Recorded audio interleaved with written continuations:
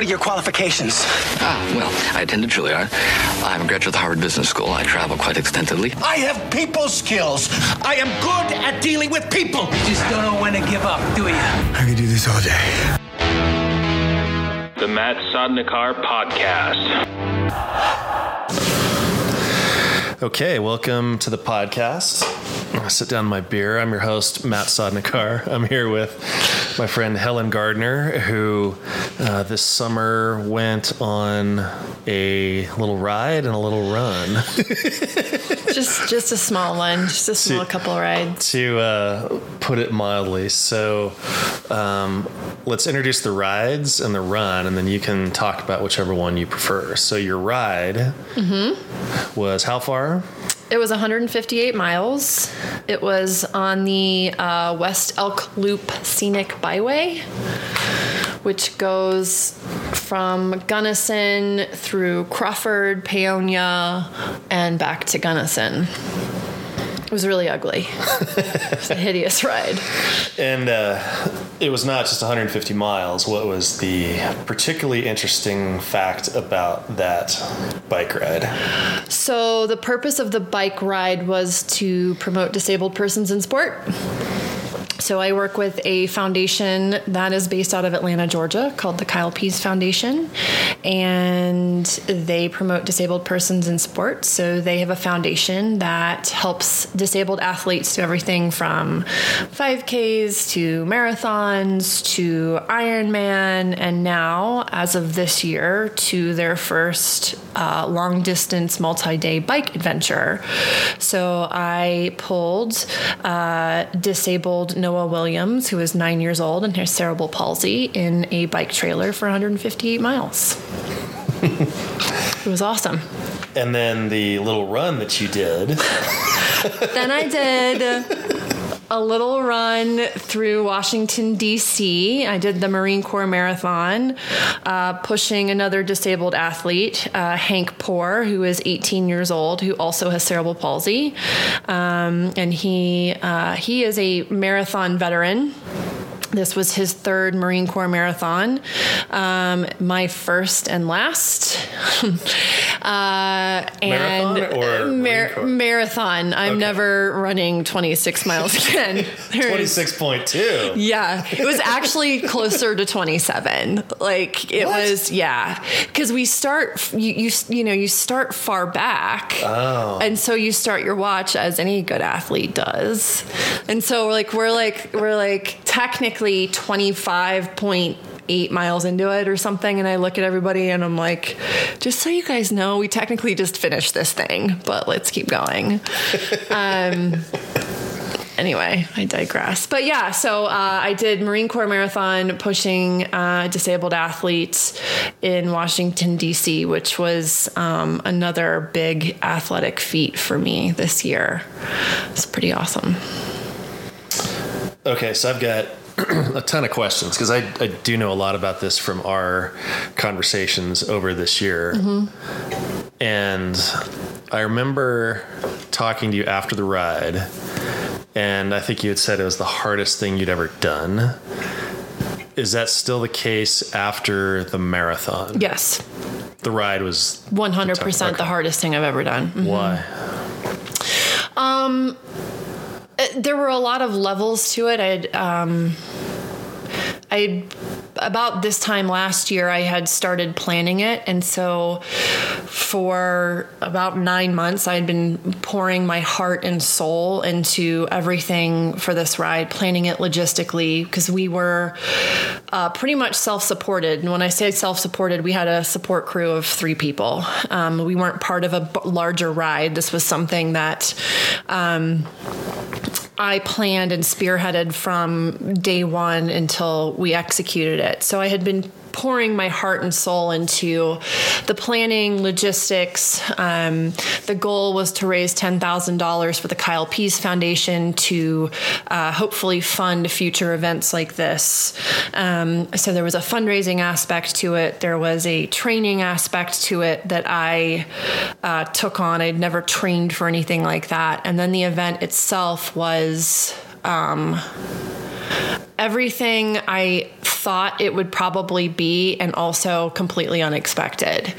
I knew going into it that it was going to be really, really, really difficult and really, really challenging. But I didn't know quite how challenging or how difficult it was going to be. More so emotionally and mentally than physically. So, yeah, it was definitely the most difficult thing I've ever done. And to get up the next day and do it again, and get up another day and do it again, and you're sore and you're pulling over 100 pounds and you just don't want to do any of it. Yeah, it was hard. Was there a particular point on that ride where you had either reached your breaking point or were really close to it? Like, how close was it? When you say difficult, can you give me an example over something that was difficult and then being so challenging, so difficult? Did you ever break? And I guess I'm looking for like a micro quit. Like, I know you finished, but was there a point where you just were like, I'm done before the finish line? Yeah, like all of day 3 of 4. So we did the ride. We broke the ride up over 4 days, which it's really funny. Some of the feedback I've gotten, like people who have never had to actually pull a human being, let alone somebody that is medically fragile, like 158 miles over 4 days is nothing. By yourself, it isn't correct. But so we broke it up over 4 days. Noah, I have to say, is pretty medically fragile. He is tube fed, diapered. And so going into the ride, like, we had to be prepared to make sure. My biggest concern was his well-being and his safety. So we made the decision to break it up over 4 days. The third day was Paonia to Crested Butte up and over Kebler Pass. So for those who don't know what Kebler Pass is, it's a beautiful mountain pass through a wonderful, beautiful, amazing aspen forest, I'm told. I don't really remember a lot of it. It is a gravel mountain pass. And I did it on a Bianchi road bike, pulling a trailer, a total of 105 pounds-ish behind me. And so for those of you who are cyclists, this is an embarrassing / sort of not embarrassing, because I kind of don't care, but kind of care thing. We were on the bike for 7 hours that day, and our average mile per hour was 7 for the day. That just made my legs and my butt hurt thinking about that. And it was the third day of the ride. So I had already gone 2 days back to back. Day 1 was 30 something miles. Day 2 was 40 something. Day 3 ended up being 46, I think. And so I got on the bike on the third day and immediately turned out of the hotel into a headwind. And there was like, and I'm a tall individual. I'm 6'1", and so I'm on a big bike, and I'm a big person. And you put a not small trailer holding a 9-year-old behind you, and you just turn into a sail. And within 5 miles, I was in tears. And the funny thing is, and I still haven't decided if I regret this decision or not. I knew, and I had an idea of what the course was going to be like, but I didn't really, really, really look at it. So I knew Kebler was going to be hard, but I didn't quite understand. Wait, you didn't look at a detail, Helen? No, which is funny because I'm one of those people that I don't like to know. Like when I'm running or I'm doing something, like I hate races where it's like, congratulations, you made it to the 5K. You have 20, however many miles. I'm like, I don't need to know. So that's how I went into this ride. Yeah, it doesn't help you, right? You're still not done. Right. Like one of the rules, so I had my crew of amazing individuals. And one of the things I said to them was, don't ever, unless I ask you, don't tell me how much longer I have. Don't say when I'm struggling, oh, you only have 5 more miles, because it'll just piss me off and like whatever. So I intentionally didn't look at really a whole lot of stuff for the third day. I knew it was going to be gravel and I knew it was going to be really difficult. And so we set off on pavement out of Paonia, and it was just a headwind. We hit like a construction zone and we got stopped for 10 minutes, like you name it, and it was going wrong. And I was like, I got to stay in this positive headspace because I still have this big thing ahead of me. And so we turn to go to Kebler and we get on the first section and I'm like, if this is how this is, did they trick me? This is not easy, but it's like, I've got this. Only to realize it was like this little section. And then you got to a paved part where we took a break and then they were like, okay, you ready? And I'm like, yeah, I'm ready to go. And that's when the shit hit the fan. And it was just this, I mean, the grades on gravel on a road bike just were insane, but I was sort of expecting that. Like I powered through it and like my support vehicle was ahead of me, like screaming my name, which was amazing. And so I got through the first few miles of that and I was like, okay, this is great.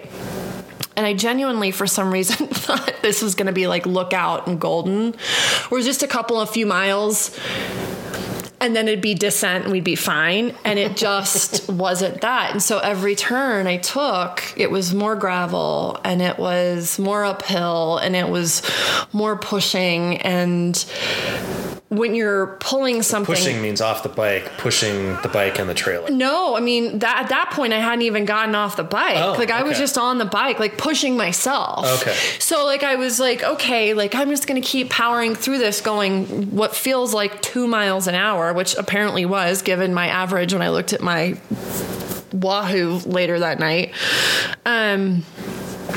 And so big freak out number one was when I get to a section and Naomi, Noah's mom, my coach Stacy, and Peter, who was like our Sherpa, were up at the top of this hill, and I'm looking at them, and I'm just like pedaling, and I'm barely like feeling like I'm pushing the cranks, but I'm doing it, and then I hit this weird section of gravel, and I just lost my footing, and so the bike slid out from under me, and I kind of hit the ground, not going fast, so you know how bad could it have been, but I hit the ground on my right side, and then immediately, because there's 100+ pounds attached to the bike, me, and the trailer with Noah in it, with his mother watching, start sliding down the hill. And so I sort of like, I like flip over really quick. The bike's still in between my legs, and I like land on my ass, and I just sit there and I hold the bike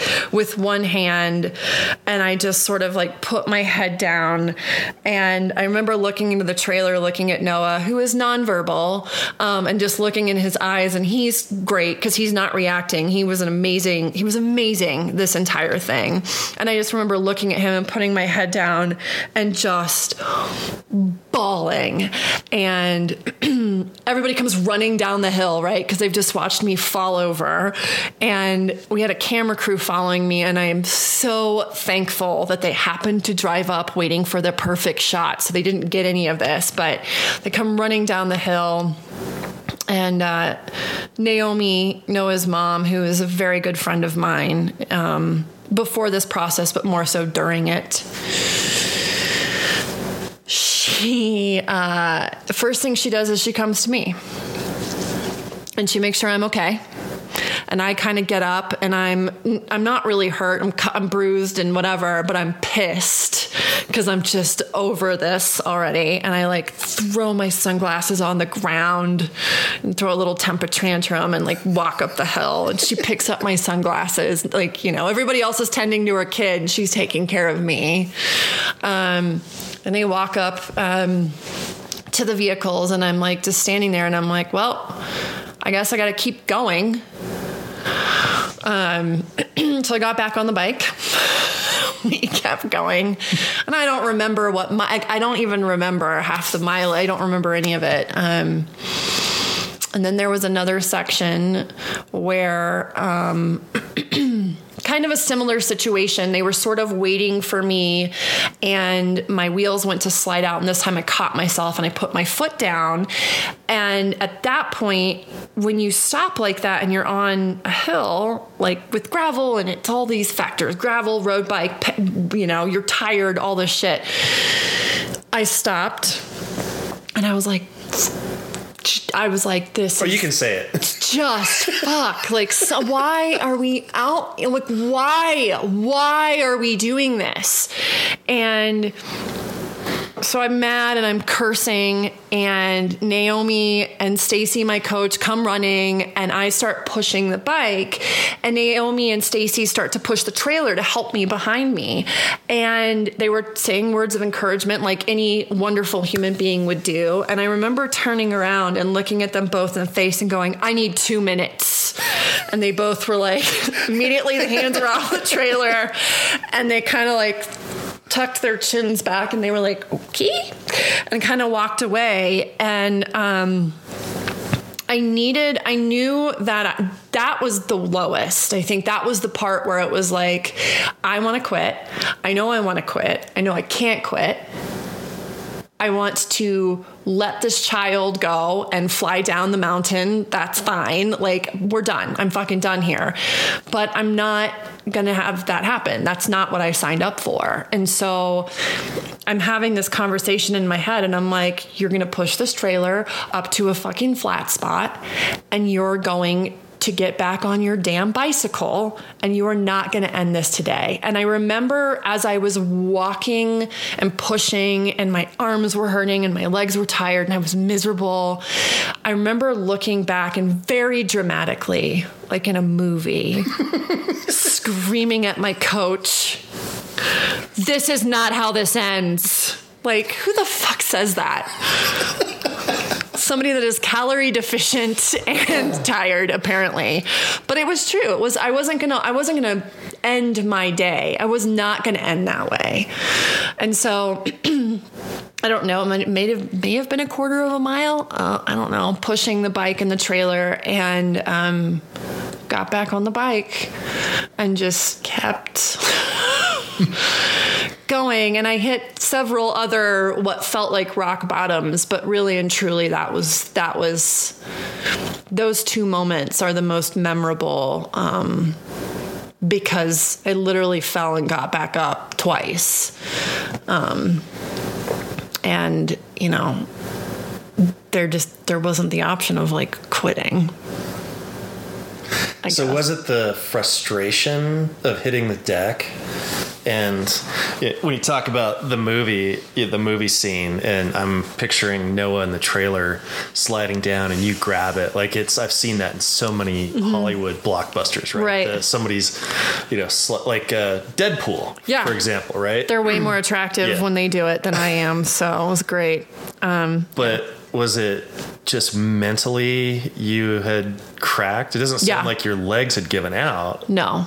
So one of the things that my coach constantly said to me, and she was invaluable in this process, and I'm so glad she was there. She flew from Georgia to support me and actually rode with me some sections of days. And what's her name? Stacy Sims.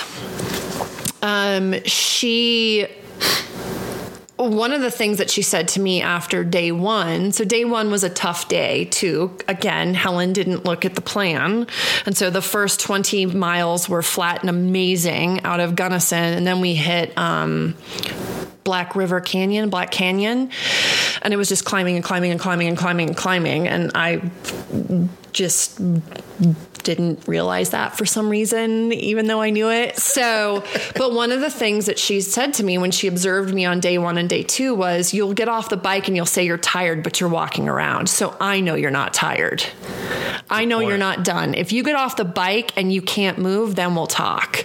And so, which is why she's a great coach, because I need someone like that. So yeah, it was mental and emotional and just like, an embarrassment too, a little bit. Like,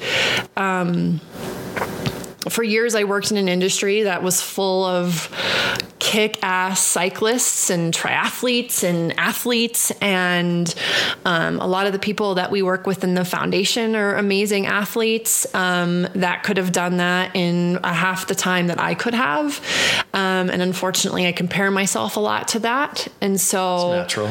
In those moments when it's really hard and you're really tired and you don't want to move and blah, blah, blah, blah, blah, and you're whatever. Yeah, a lot of it's mental. But I knew that going into it. I knew that was going to be my biggest hurdle. Physically, I was ready. Yeah, it was mental and emotional, and me just getting in my own head and being mad at myself for not being better. But you were better than so many people that day, though. Yeah, I mean, my favorite thing to ask is like, well, what'd you do last Wednesday? I'm going to open my beer. So I'll tell you about a moment when I lost my shit on the bike. It was the first time I'd done the Laramie Enduro up in Wyoming. And that's a 111K mountain bike ride. No. It'd be easy for you now. Yeah, no, still not, probably. And the ride is basically 5 mountain parks linked by fire roads. And so... Oh, God. Yeah. And so very technical, very rocky, but beautiful, like in the Venabu forest up there. And I had made it past the last checkpoint, and I beat the time cutoff so I could keep going. And they asked me if I wanted to keep going. And so I went and rode the fire road for a little bit. And something as flat as this floor, I was just riding along, and I hit a rock the size of a golf ball. Mm-hmm. And I was tired, and I looked right at it, and the wheel hit it, had to clip out. So the frustration started building. Yeah. And then riding up like 2 more easy switchbacks. Mm-hmm. And then looked at another rock, maybe the size of half of a grapefruit. Lawn darted right into it. Almost couldn't get out. Almost fell over. So I get off, and now I am going, I've heard this term, shouty crackers. So I pick up this rock and I heave it into the forest. Oh, and yeah. I just go, fuck!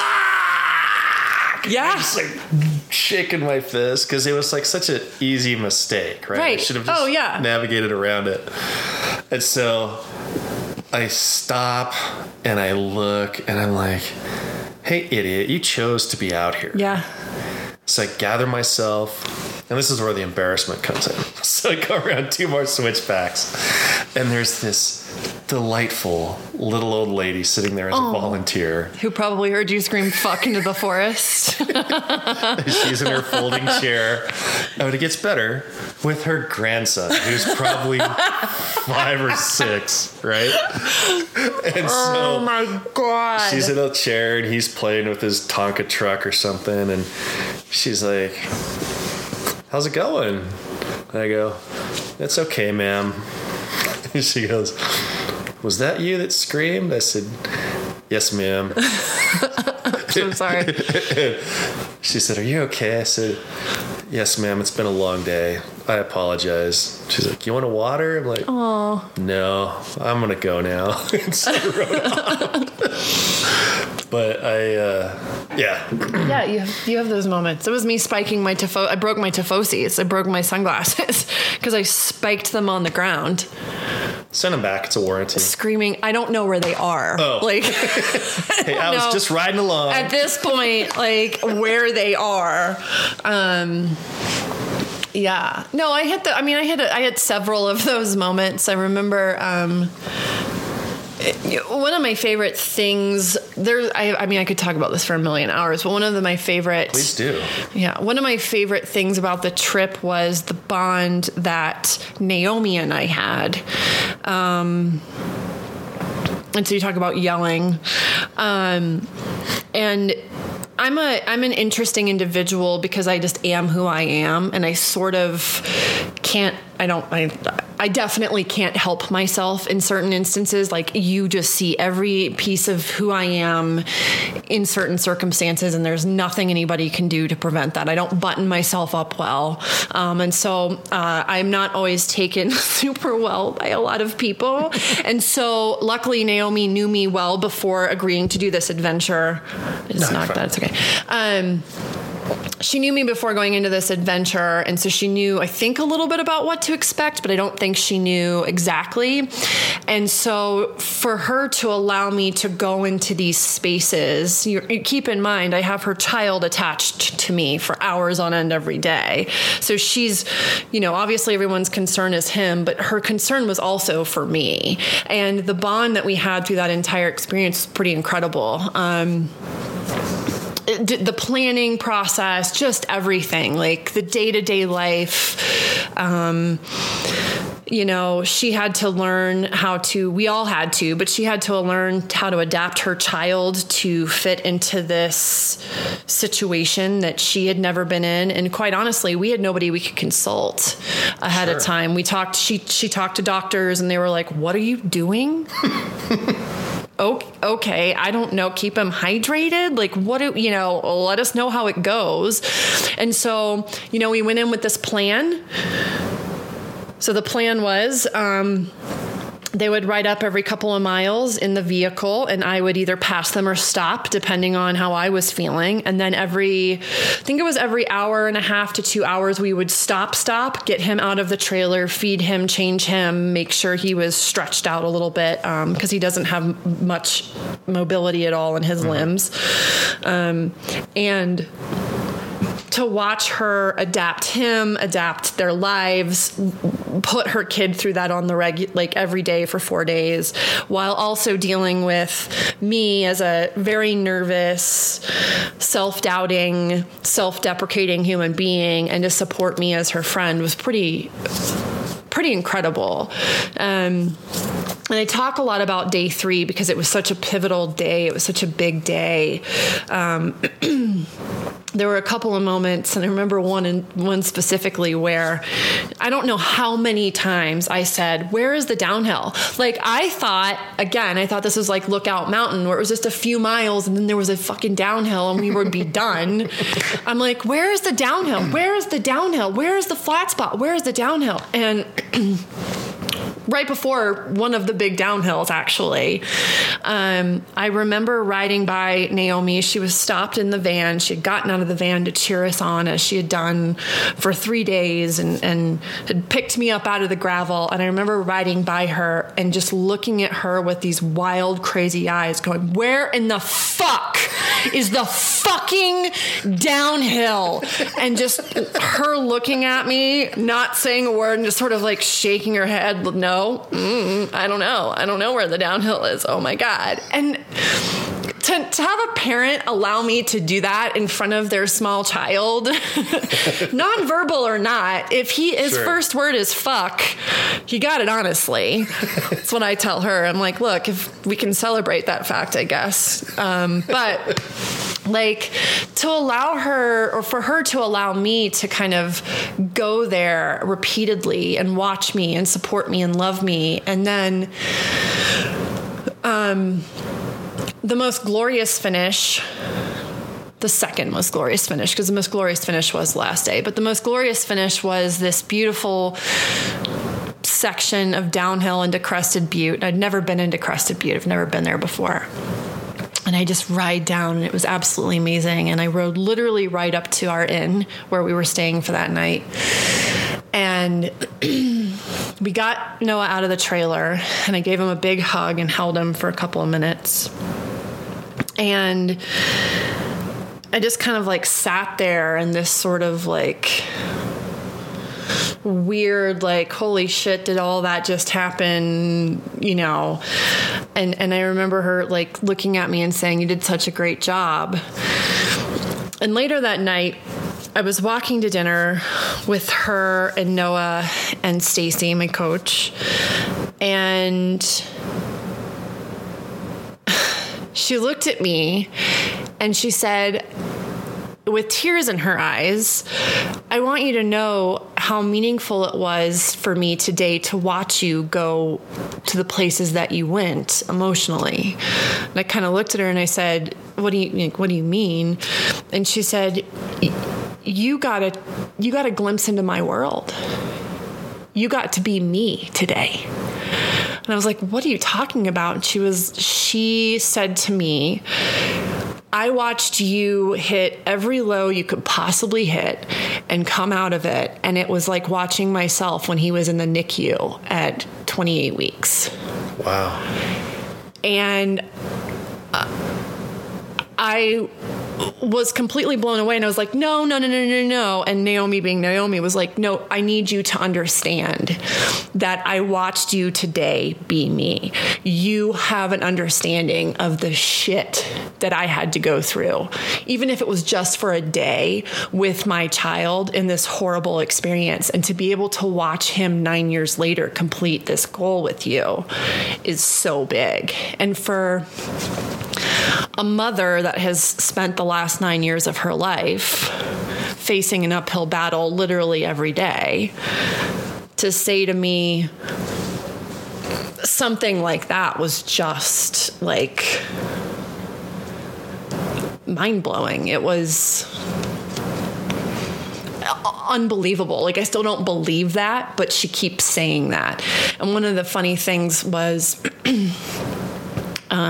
we were posting on social media throughout the whole thing, and the network with the Kyle Pease Foundation is awesome and strong, and I call it my KPZ family. And I know a lot of parents who have kids in similar situations, and there were a couple of other parents that actually messaged me after that day that had been following along that said the same thing. Like, you're one of us. You have experienced at least a glimpse into the shit that we have to deal with. And it was completely unexpected, and it's something that I still don't know if I don't believe that. Like, I just don't believe that I have a real understanding of that. Sure. But to have that acknowledgement and to have that realization that, like, I don't know, like, to have Naomi say to me that she got to sort of watch a little bit of her struggle externally, I guess. I don't know. It was just a really interesting comment for her to make that, of course, made me cry, because I cry all the time. But it was pretty incredible, and completely unexpected. And, you know, I just thought I was going on a bike ride with a kid. And I was hoping I would, you know, make our lives a little bit better. But I think the bond that we have now, Noah and I, and Naomi and I, and the three of us is something that, like, that experience, nobody else will ever have that experience. Like, that is ours forever to keep. So yeah, it's pretty incredible. Sorry to go down a rabbit hole. No, I do. I think it's great. It may not be literally the same experience, but I think you earn the respect for maybe seeing it through an empathetic experience, right? Right. I think the comment that resonated was the comment, like, I watched you hit your lowest lows and everything told you to stop and you didn't stop. I think though that was the comment that resonates the most, if that makes sense. Like, you didn't have an option. And neither did Naomi. Naomi didn't have an option. I just didn't make it an option, but I guess she didn't make it an option either, right? So yeah, it's just hard. It's hard to compare. It was an interesting comment. It was an interesting comparison. But life altering, you know, because I am close with Naomi and Noah. I'm close with a lot of families in the foundation, and their day-to-day lives are pretty tough. And so, you know, I get to swoop in as the little hero and say, oh, I'm going to take your kid for a 4-day bike ride, you know, and get to do all the fun stuff, quote unquote. But even for me, there were moments that were not fun or pleasurable whatsoever. So yeah, it was just an interesting comparison and just insight a little bit, I guess, into maybe understanding a little bit. I can't imagine about what they have to deal with. So this might be a good time for you to tell a little bit about Noah. So he's 9 with cerebral palsy, and he was born at 28 weeks, you said? But he was, yeah. Noah has cerebral palsy, which is pretty severe. He is nonverbal, tube-fed, diapered. He relies on someone else to care for him 100%. And his number one caretaker is his mother, Naomi. So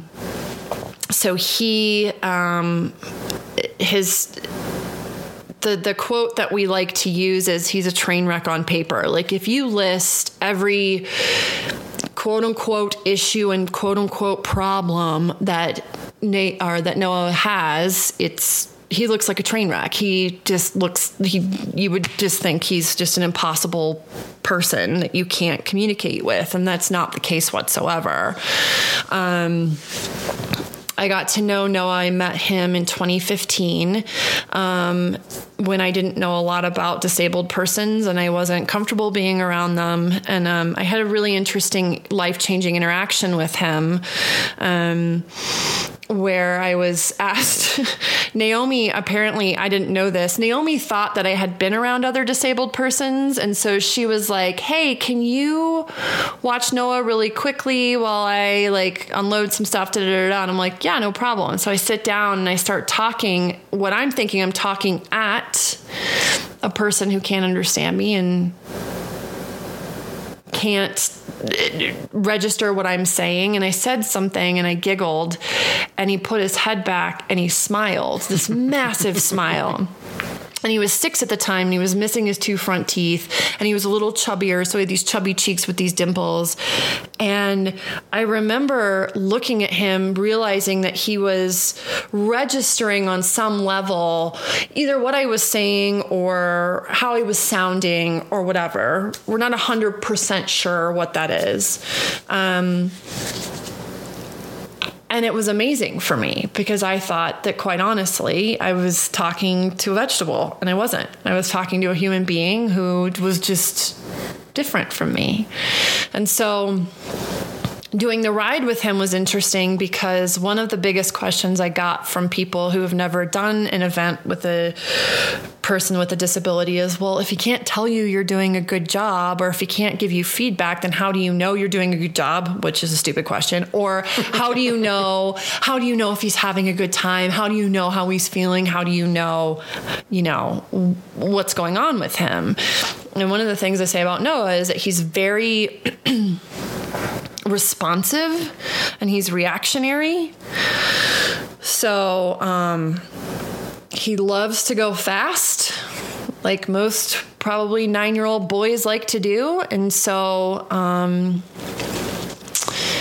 you don't get to go very fast when you're climbing a mountain with 100+ pounds behind you. But there was a section through Black Canyon on day number 2 when we finally crested this hill and we just started bombing downhill and hit 42 miles an hour. On these switch, it was glorious. Like, it was amazing. And I with 100 pounds behind you. With 100 pounds behind me. Yeah. And I looked back into the trailer and he had put his head back and he just had that same smile, a couple more teeth because he's a couple years older, but he had that same smile on his face. He just had the biggest smile on his face. He was so fucking happy and I could see it and I could feel it. And I started yelling. And at some point, Naomi, who was in the support vehicle and driving the support vehicle, she came by me and I just looked at her in the window and I said, he is beaming. And so she started laughing and she's got an amazing laugh. And it was just this really intense, amazing moment of don't tell me this kid doesn't know what's going on. Don't tell me this kid has no understanding of what we're doing. He's enjoying it and he's having a good time. And that was indicative of all of it. Like, it was such an incredible moment. And I just remember I was just yelling, he's smiling. I loved it. It was such a great moment. And so it kind of, for me, was like, to anybody that asked, like, well, is he enjoying it? How do you know if he's enjoying it? Well, you know what? I get to have a moment with him at 42 miles an hour that you don't, where I got to see it firsthand, and he's there and he knows what's happening. There's something about being in the wind, for sure. Yeah. Well, and just like on the complete opposite realm, on day one, I broke. On day one, I broke too, not anywhere near I did on as I did on day 3, but on day 1 I broke. I was nervous because we were going really slow and it was hot. It was really, really hot, and I was hot, and I was really concerned about him. And I remember I was crying. I was like, audibly crying. And at some point I heard the most pitiful, I got very emotional and I said something and I very audibly cried loudly, and I heard him and he cried. And then I lost it because I was like, because when you're climbing up a hill at 3 miles an hour, you can't stop and clip out and be like, oh, are you okay? And if you turn and look back, like, you can't really turn and look back for very long without swerving into, so I can't really see what's going on. And luckily it was like a quarter of a mile and we got to Naomi, and he was fine. What he had done was he had slid himself down. He had slithered himself out of his harness, and he was really uncomfortable. But I think that he was really reacting also to my energy and like my being, like any little kid would. If some other kid heard me crying up in front of him, he probably would react to that. And so that happened on day 1. And then day 2, we had this incredible moment of like awesomeness. And then by day 3, it was like a little pro. He was like, oh, there's Helen losing her shit again. Like, I'm just going to sit here and hang out. So, yeah. So over the course of, I don't want to be morbid, but like over the course of Noah's life, how close has he come to cashing it all in? I mean, from obviously, was it touch and go when he was born? And yeah, it was definitely touch and go when he was born. His mom actually wrote a book about it, and the book is actually her journal of his life those first few months in the NICU. I'll post a link to that because she showed me that book at the shop that night. Yeah, it's called "And God Remembered Noah," and God remembered Noah. And it's basically a combination pretty much of her journaling from his birth, with some, excerpts of remembrances from that time. But, yeah, I mean, it was touch and go, from the moment that kid was born, he was told no. I mean, she was told no. She was told that he would have no quality of life, and it's not if, it's when. And, the power of a mother's love and a woman who won't take no for an answer shows you that the kid's pretty damn accomplished at 9. I mean, this bike adventure. He's a painter. He's an artist. He's in school full time. He just completed his 5th Marine Corps marathon. He's done multiple triathlons. I mean, the kid's got a better athletic resume than most adult human beings I know. Certainly me. Yeah. Naomi says, they live each day as it could potentially be their last, but that's not what they dwell or think about. And I don't know of how many instances that he came close. I know a few years ago he was hospitalized. one of my big bonding moments actually with Naomi when I first met them was a really cold 10K that I thought was a 5K, because I'm notorious for signing up for things that I think are shorter than they are and don't pay attention and just show up on race day. And I'm like, oh, it's twice as long. That's fine. So I signed up for this 10K that I thought was a 5K, and I pushed with Naomi and Noah. This is in early 2016. And we walked pretty much the whole thing because I was not in shape. And so we talked and we kind of bonded, and she told me a story about how a couple of years prior he had been hospitalized for some complications from something, and that she thought genuinely she was going to lose him. And to the point where she had a photographer friend come and take photos of them in the hospital, family photos of them, with the intent that they would be the last. So that's the last instance. I've only known him being healthy, and, he's had a couple of trips to the hospital, but there's a lot of 8-9-year-old kids that make trips to the hospital. But he's in good health, and kid's a fighter. I mean, he's been a fighter since before he was born. So yeah. So let's go to the finish line of the ride. So how did that feel? The finish line of the ride was great, because the last day day 3 was horrifyingly, awfully wonderful. It's the best way I can describe it. We go out to into Crested Butte when we go to dinner, which turns into bar hopping on a Thursday. And I'm with my coach, my Sherpa Peter. Naomi and Noah are smartly in bed. And the 2 guys that were filming us, our film crew, were with us. And all they kept, I was like, guys, I have to ride tomorrow. And they were like, it's only 24 miles. You're fine. So famous last. Yeah. And I'm like, well, it's not going to end this way. Yeah. You don't have to ride. First of all, fuck you. You don't have to ride pulling someone for the 4th day in a row after today. They're like, that's fine. Here's some more beer. Don't worry about it. So we got up a little late, but it was glorious because it was 24 miles pretty much downhill. There were only 200 feet of elevation gain. So we were, yeah, right. And I wasn't actually really that hungover because I was intelligent and didn't drink. Yeah. So, I mean, I did, but not that much. So, it was interesting because I called that day, what did I call that day? The victory lap. It was the victory lap. I named every day. I don't remember. I blogged about it, but I don't remember what I named those days. But day 4 was the victory lap. It was easy-ish. And we were riding on this big wide shoulder from Crested Butte back into Gunnison.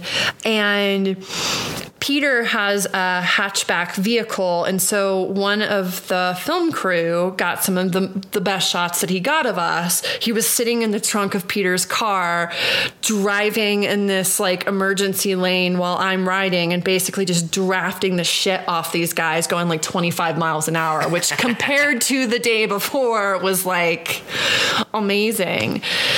And at some point, we had our little 5-mile plan where I'd meet up with the support car, and we got to mile 5 and they were like, you're crushing it. We'll see you at the end. And I had another couple miles with the film crew, and then they took off. And so I had, I think, about 12 miles to myself with Noah.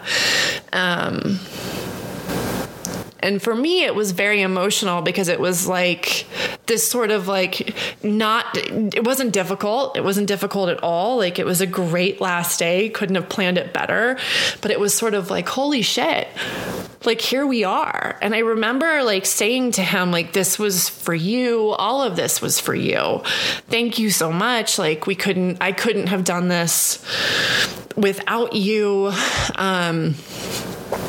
And it was still a stunningly beautiful day. Every freaking turn, every moment of that entire 4 days was beautiful. There wasn't really a section that you were oof. And so we ended where we started, which was this Holiday Inn Express parking lot in Gunnison. And I pulled in, and there was the film crew. There was my coach Stacy. There was Peter, who was our Sherpa, and then there was Naomi, Noah's mom, who was screaming like any mom would of any kid who was playing any sport. And there were signs, and then there were these two strange men that I had never seen before in my life that apparently were parking and decided to get in on the action, and so they were holding signs. And awesome. It was pretty cool. And they made me a little finish line out of crepe paper and that spray silly string stuff. And so we rolled in and we crossed this finish line.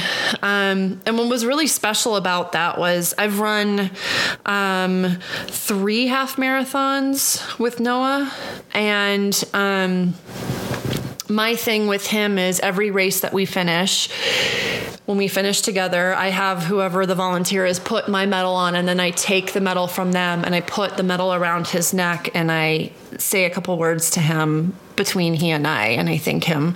And that's sort of our tradition. And one of the things that I had said at the beginning of the ride was I was a little bummed that this wasn't like a planned, event with someone else, because we don't have our finish line and our finish line medals. And so Naomi and Stacy made sure that we had our finish line, and they made us these cute little paper medals. And I got to put that around Noah's neck, and it was very, it was sweet because it ended as it began, which was quiet and very personal, for all of us.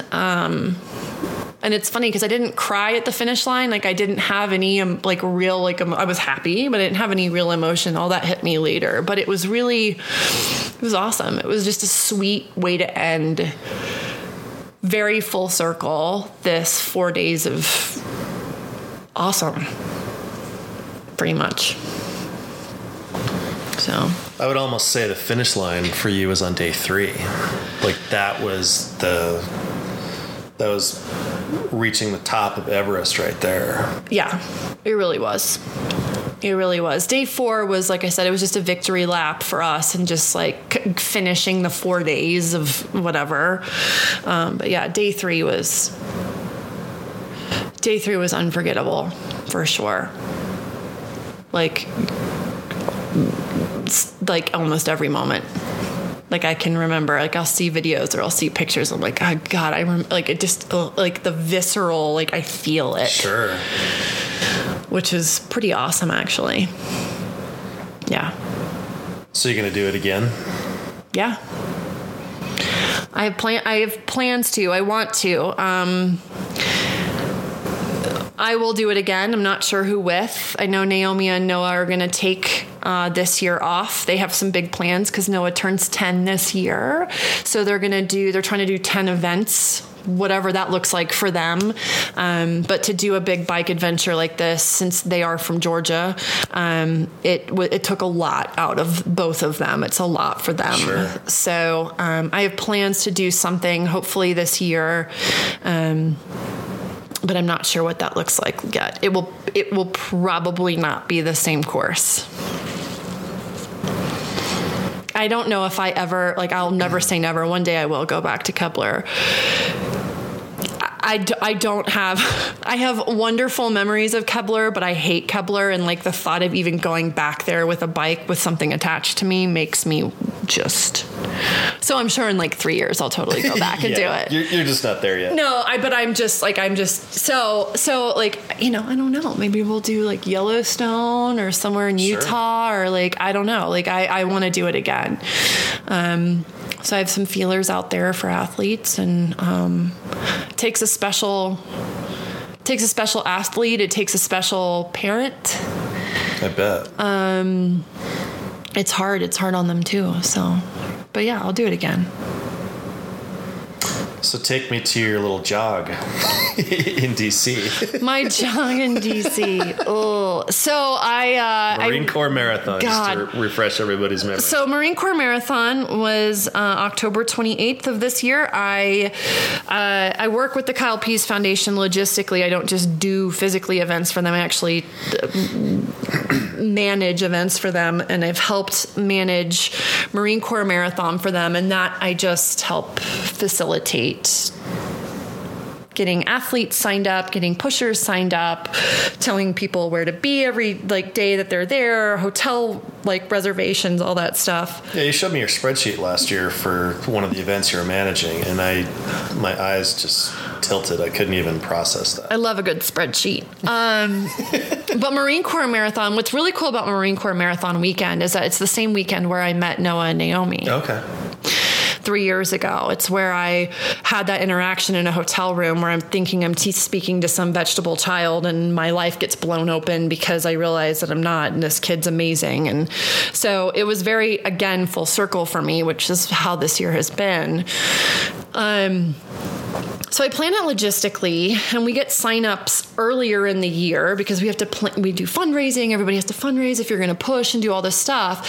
And one of the kids who's done it the last couple of years didn't respond, and I just kind of assumed that he wasn't doing it. And then after the deadline, so after we had assigned pushers to athletes and we're good to go, I get this text from him and an email from his mom. His name's Hank, and it's like, hey, Hank wants to do Marine Corps Marathon. Please tell us we didn't miss the deadline. And I'm like, shit.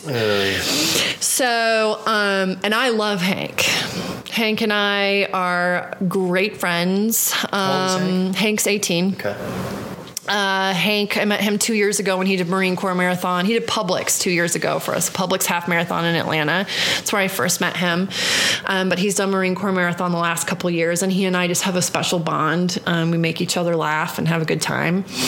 And so they reached out to me, and I was like, well, shit.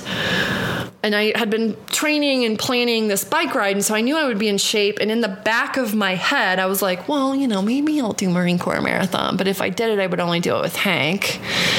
And then they reach out, and I was still super hesitant. And then the executive director of the Kyle Pease Foundation, Brent Pease, who's a good friend of mine who I work closely with, was like, just how every sentence starts with him, where you end up in trouble. You could do Marine Corps Marathon with Hank. And I immediately picked up the phone and I called him, and I'm like, okay, do you really think so? And I don't know, I hate running and blah, blah, blah, blah, blah, blah, blah. And so I asked Hank via text. I said, hey, I have a question for you. And he was like, what is it? And I asked him if I could push him for Marine Corps Marathon. He was like, heck yes. And so in some caffeinated state, I decided that I was going to run a marathon pushing another human being, which is something I swore I would never do. But there is one person who would convince me to do it, and it's Hank Poor. And so, not a fast runner, not a good runner at all. And so I was nervous going into it. It's funny. I was way more nervous going into Marine Corps Marathon than I was going into my ride. I was horrified going into my run. Why is that? My ride, there was no pressure on me for time or any of that. Hank has done, nobody's ever done anything like that in our little organization. It's not that little. In our organization, nobody, Noah and I hadn't done anything there was no expectation on you better not, if there were a cutoff time for Kepler, we probably would have failed that for sure. Yeah. So going into Marine Corps Marathon, I was like, well, shit. I have to not just walk the whole thing, which would have been a preferred method for me. And also I didn't want to disappoint Hank. Hank's done a couple of he'd done 2 Marine Corps before that. I believe he'd done a couple other marathons. So, and the girls that we've usually tagged him with have been pretty fast, and I'm just not a fast runner, and I was terrified I was going to disappoint him. Just, he's an 18-year-old kid, man. He wants to go fast. I'm not going to go fast.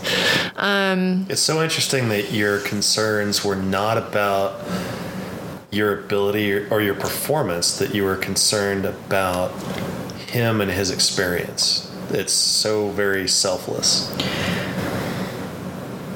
I mean, I guess it's selfless. I don't know. That's not how I think. It's just like, I have this unique opportunity where I have an able body. Yeah. And I am providing somebody else an experience that normally wouldn't have it. And I want them to have the best possible experience that they can. And, I sort of tried to put myself in his shoes. I'm like, he's 18, cute kid running another marathon. Like, he's probably not going to want to be out there for what ended up being almost 6 hours. It was. And I don't know. I wanted him to have a good time. I wanted him to enjoy himself, because that's what it was about. It wasn't about like me.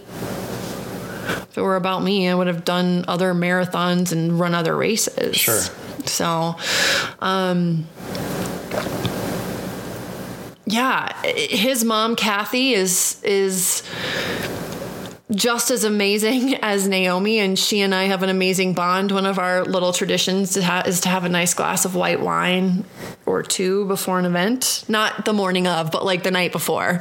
Like, we're not slamming Chardonnay at like 4 a.m, although that might have helped.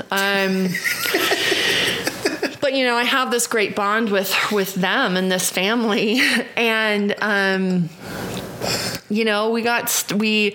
Hank and I had been working on a playlist, a music playlist. Cool. So he has a little speaker. So his bike's kind of cool. So he is actually in a recumbent push chair. Okay. So Hank has... How many wheels? 3. Okay. 2 in the front, 1 in the back. So Hank has pretty good mobility, pretty decent mobility. He's able to help pedal. So he sits in a recumbent and clips in. They clip him in, and he is able to help pedal. And what's really cool about his chair is he brakes and he steers. You're the motor. Sometimes I'm a motor, and sometimes I'm like, dear God, please slow down. Like, downhill, I'm like, dude, slow down. So, but we worked on this playlist because he has a little pouch in the back. It's like a reverse fanny pack that sits on the back, and he has this big ass speaker. And so we worked on a Spotify playlist that had everything from like Prince to George Michael to Post Malone to Beyonce to Journey. We drew the line at Nickelback. He texted me like 3 days before, and he was like, what do you think of this song? And I was like, kids these days and their Nickelback. Like, I was like, you're not putting Nickelback on my playlist. But we have this speaker. So he's like, why? Because they suck. Because they suck, and you're too young to understand. But he had this speaker, and we get going, and we just start like, I don't know. We had a good race. The first 10 miles were awesome. Like, it was fun. And like, Marine Corps Marathon, by the way, if anybody ever wants to do a marathon, pushing anybody, if you want to push anybody, let me know. But if you want to do it solo, if anybody just wants to do a marathon, that's the one to do. There wasn't really any time where we were alone. Like, either with the thousands and thousands of other runners or just the amazing crowds of people. There were bands. It was an incredible experience. And do you run by the monuments? Is that kind of... Yeah, you run all through DC. You run through the monuments. You start by the Marine Corps Marathon or the Marine Corps Memorial, and you end there. Oh, wow. So it's... And the course is lined with Marines in full uniform.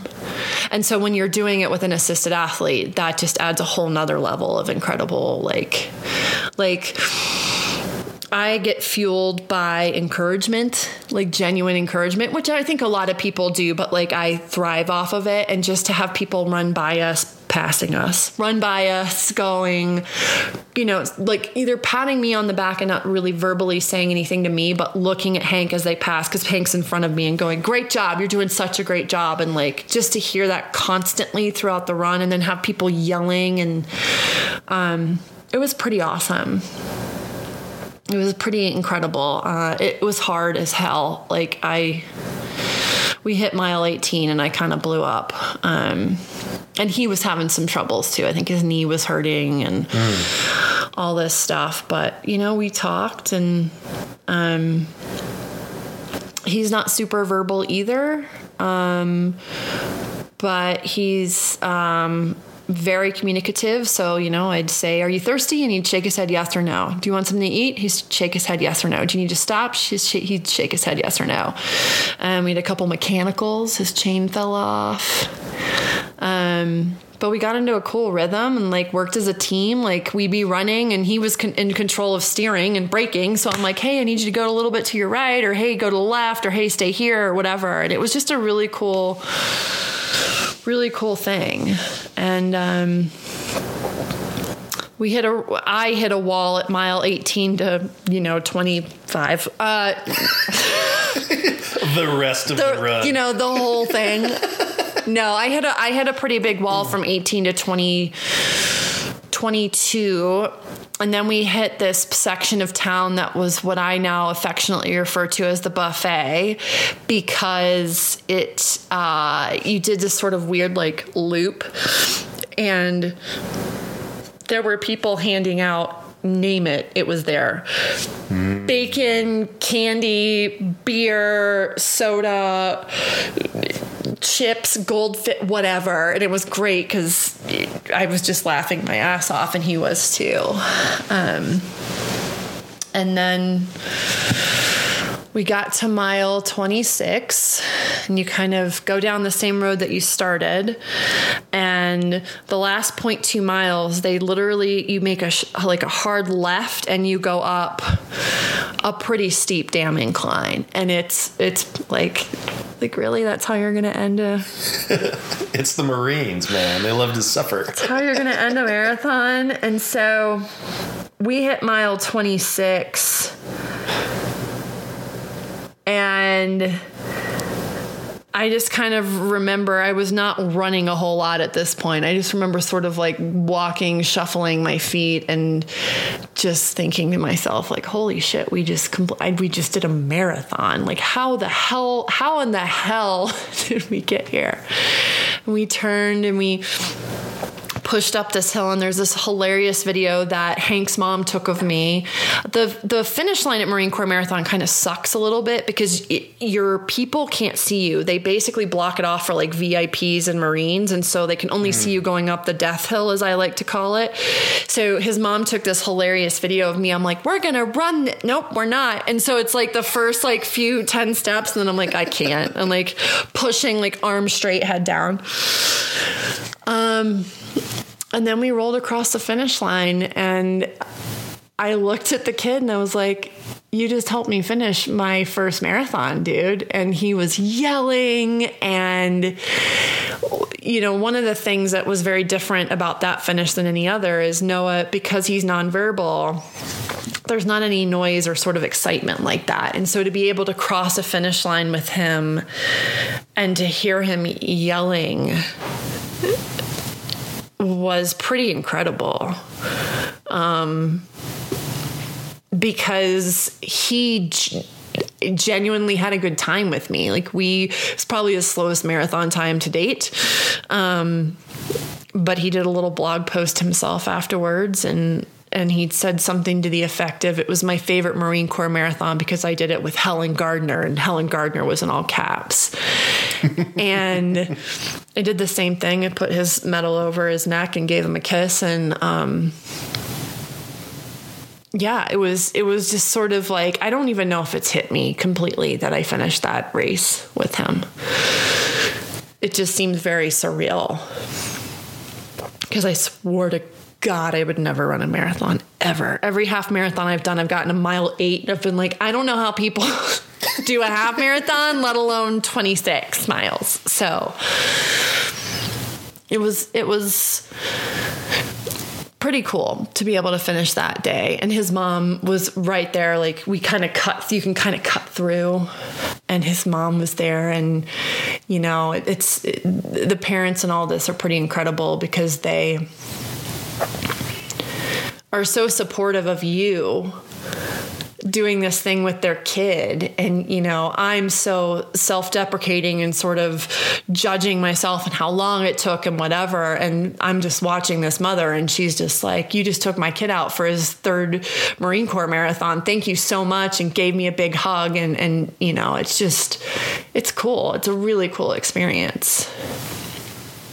It's pretty awesome. Almost makes me want to do another one, but I won't. So I think you've answered this question already through the whole narrative, but I wanted to put a more specific point on it. Why did you do these 2 events?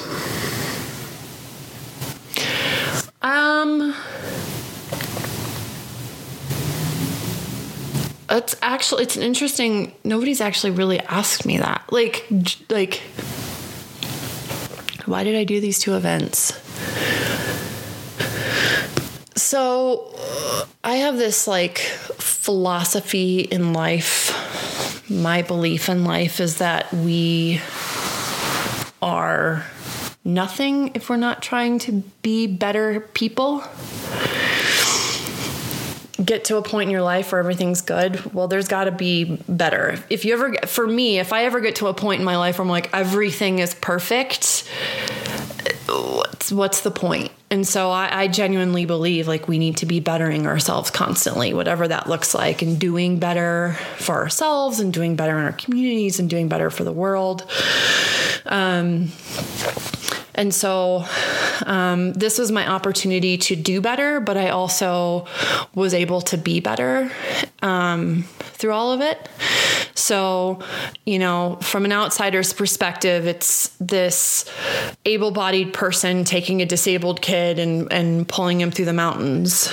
The reality of the situation, it's an able-bodied person taking a disabled kid, pulling him through the mountains and learning lessons that I've never learned before, and pushing myself past limits that I've never pushed myself, and proving to myself things that I never thought were possible, and learning from the kid that I'm pulling, and learning from his mom, and taking in life experiences that, quite frankly, a lot of people are never going to get to have the opportunity to experience because they won't step outside of their box.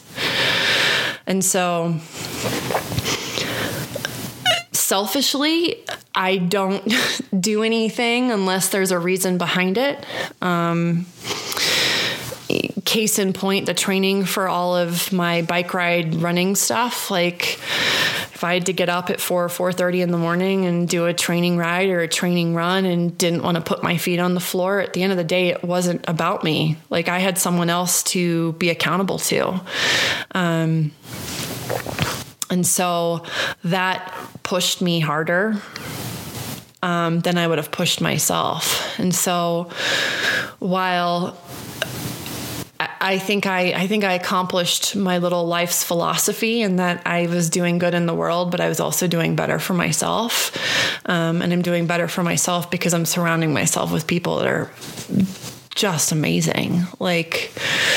It's not just about riding bikes, we could talk about riding bikes, or I could talk about running a marathon with Hank all day, but it's the dinner I had with him and his mom the night before, and those conversations and those glimpses into their world, and they're wanting to know about my world, and us becoming a family, that I think is the reason why. It's wonderful. It is for most of the time, except when I have to get up at 4 a.m. and go run. Well, it's a story that I wanted to hear again, because after your ride, we met for beers and you told me that, and I wanted to, first of all, I wanted to hear it again.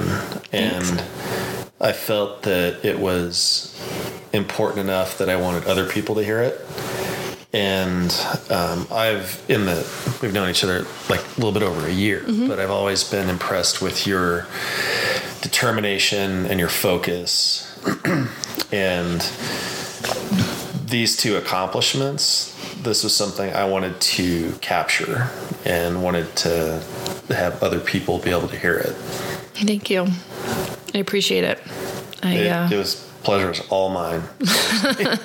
Let me talk your ear off all day. I can gush about this stuff all day. So I appreciate the opportunity to talk about it.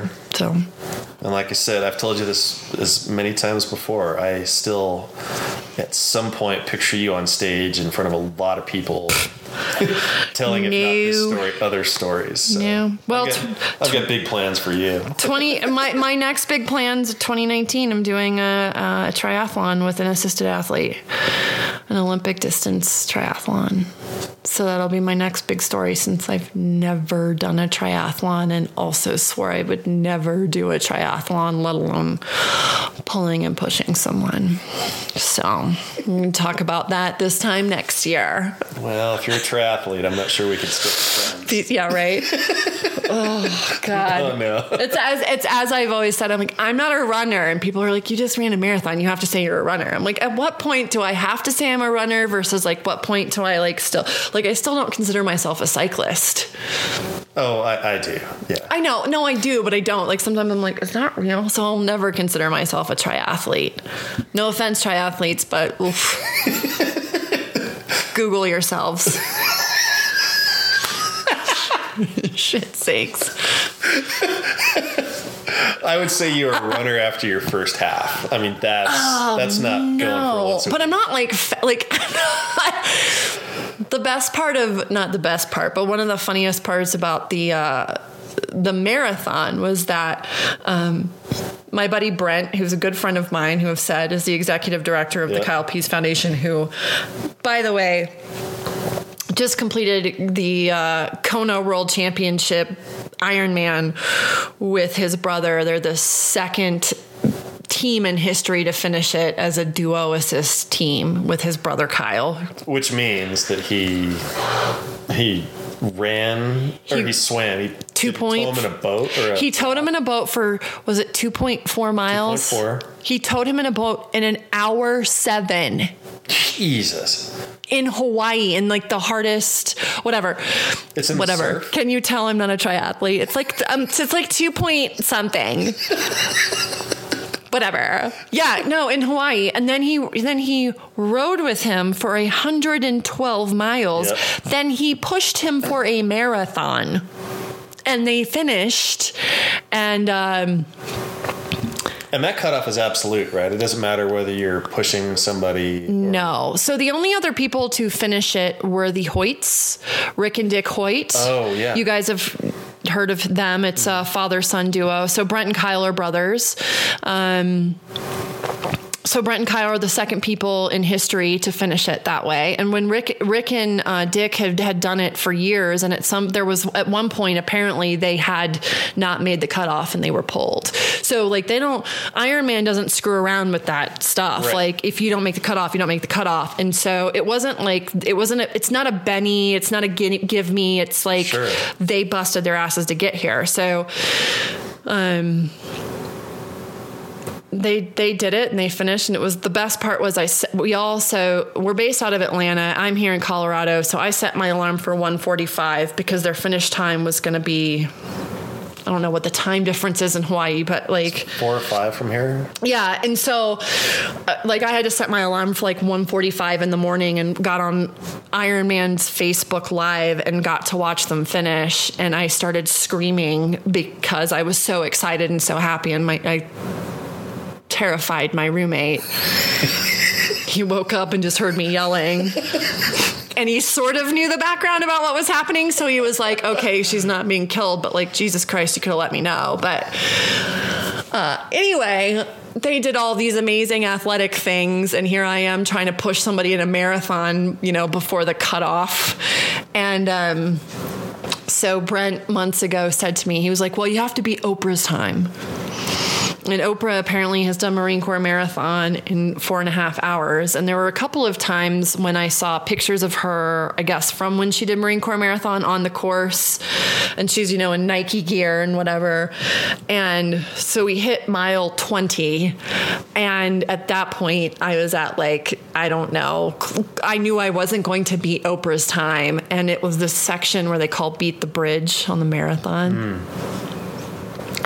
And I understand why they say that, because it's just a fucking uphill bridge and there's nobody really cheering you on because you can't get there because it's just like a bridge over water and it's long and up and miserable and it's at mile 20 and whatever. It was bad. It was bad because I was just done. And I remember sobbing. And this point I was sobbing silently because if I learned nothing from my ride with Noah to sob, audibly, he would get upset. So Hank's in front of me and I'm just kind of stifling sobs because I realized I wasn't going to beat Oprah's time at mile 20. And then I text Brent, who's out at Marine Corps Marathon, and I'm like, am I going to see anybody, any cheerleaders, any of my people before mile 26? And he was like, no, probably not. Are you okay? And I'm like, no, but I'll see you in 6 miles. And so I'm crying, thinking how I'm a failure because I didn't beat Oprah. And then I remembered that Oprah wasn't pushing someone. Thank you. So I was like, fuck you, Oprah. Just kidding. I love you, Oprah. She's a big fan of the show here, by the way. Yeah, is she? Yeah. When you're listening, Oprah, I actually really love you. If you want to do Marine Corps Marathon with me, we can totally do it. But yeah, that was a low point of the marathon, was me realizing I wasn't gonna beat Oprah's time pushing a human. So I digressed again. Sorry. That's okay. I've often heard that a marathon is it's a 20-mile run, and then the 10K following is where it really gets real. It's pretty much what it was. It was oh, okay.